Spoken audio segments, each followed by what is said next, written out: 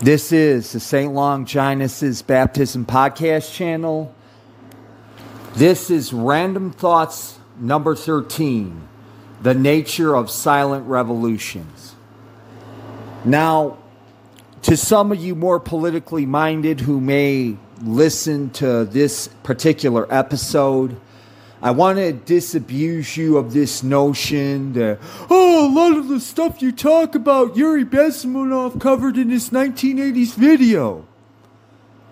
Now, I saw that video sometime between 2017 and 2020.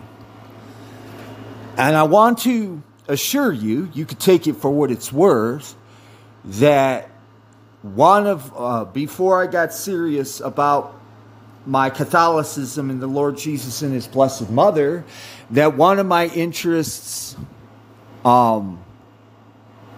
subject-wise, besides history, was politics and the nature of totalitarian regimes. So, if you want to dismiss this episode out of hand as a rehash of what Yuri Bezmenov talked about,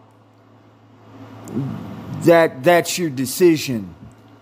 However, I would want to caution you in that thought, in the sense that Yuri Bezmenov was KGB. And for my more conspiracy-minded right-wingers in my audience, and for that matter, left-wingers, although left-wingers tend to be more ideological, I've stated throughout this podcast, this podcast channel, that I believe that the Masons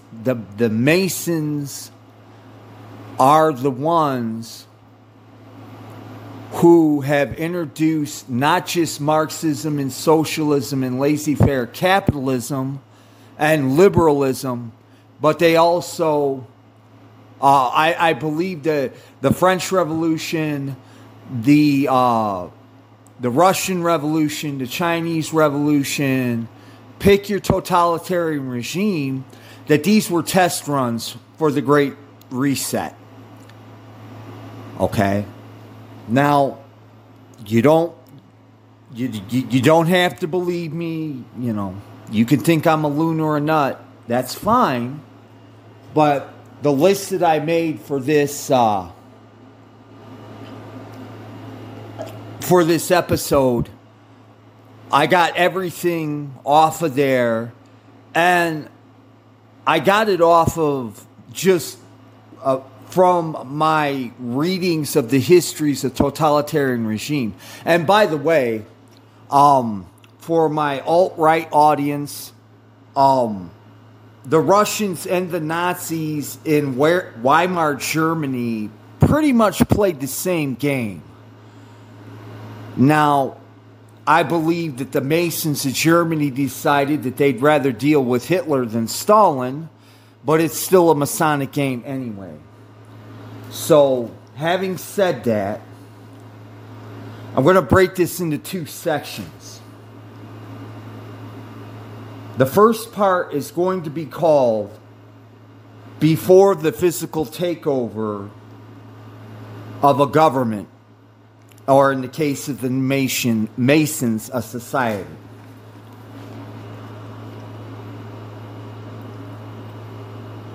Discredit anyone who will discredit your cause and regime. Distract from the real issues confronting the people. Misdirect the anger toward an imaginary enemy. Indoctrinate your target populace.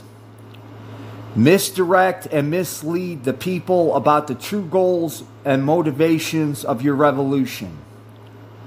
Assassinate any potential counter-revolutionary leaders or traitors to your cause, or any outsiders who are aware of your true motivations and are alerting the populace to the dangers preferably by making their deaths look like accidental or just random accidents.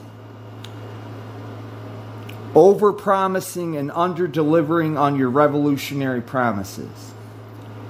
Sabotaging from within any groups, organizations, or outlets who may pose a threat to your revolution. Create conditions in society and culture to make the populace willing to accept your rule. Selected censorship. See infiltration and indoctrination. Have your agents in the military and armed forces selectively arrest anyone who may revolt against the regime. Plant your agents, provocateurs in all levels of society and culture. Create an environment of where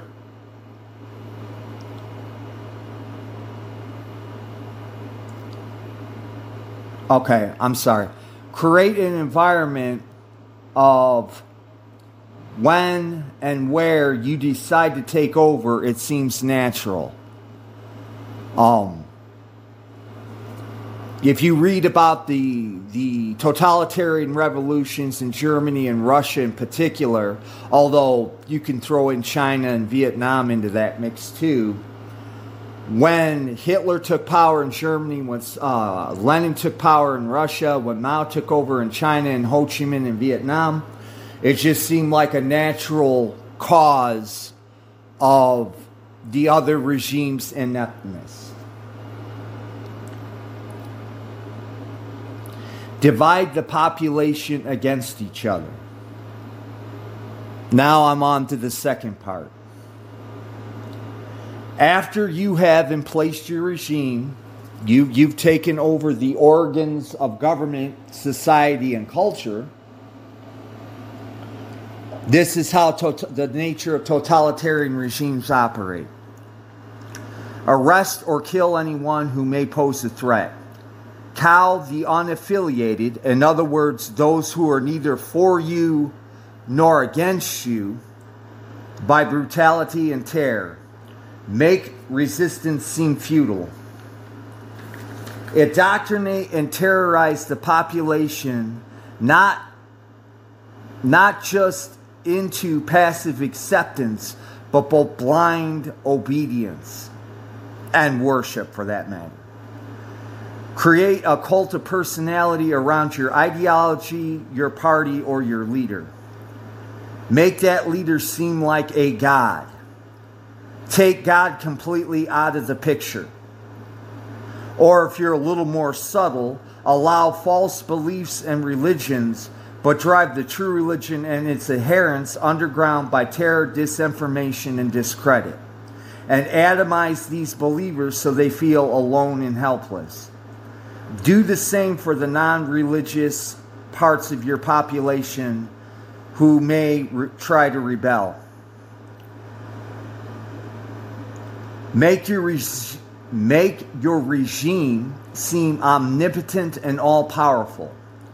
Make the majority of the populace into unquestioning, obedient tools of the regime. Create an atmosphere of distrust and hatred. Okay, that covers my list. This is going to be a relatively short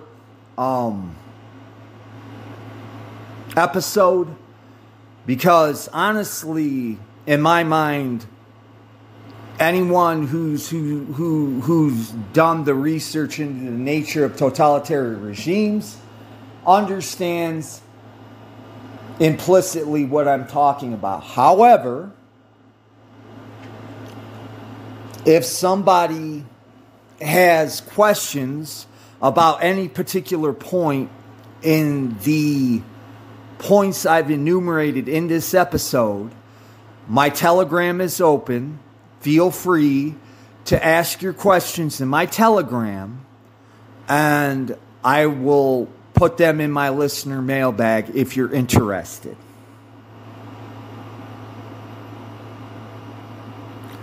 So, I really appreciate you guys giving me your time. I really do. You didn't have to spend time with me. I'm sincerely thankful that you have. And if you got something out of this, I hope and pray you got something out of this. And maybe this might be the spark that gets you moving in whatever direction God wants you to move. I am praying for everybody in my life, whether directly or indirectly. I want to see as many people get to heaven as possible. Thank you for listening. God bless you. Have a good day. Bye-bye.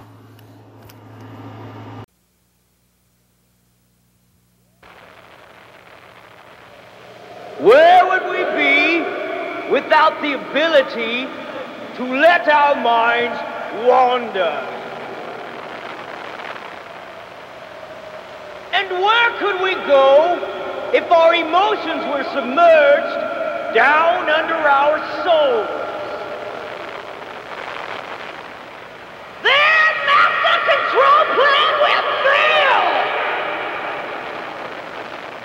As the young minds prevail in pure genetic wisdom.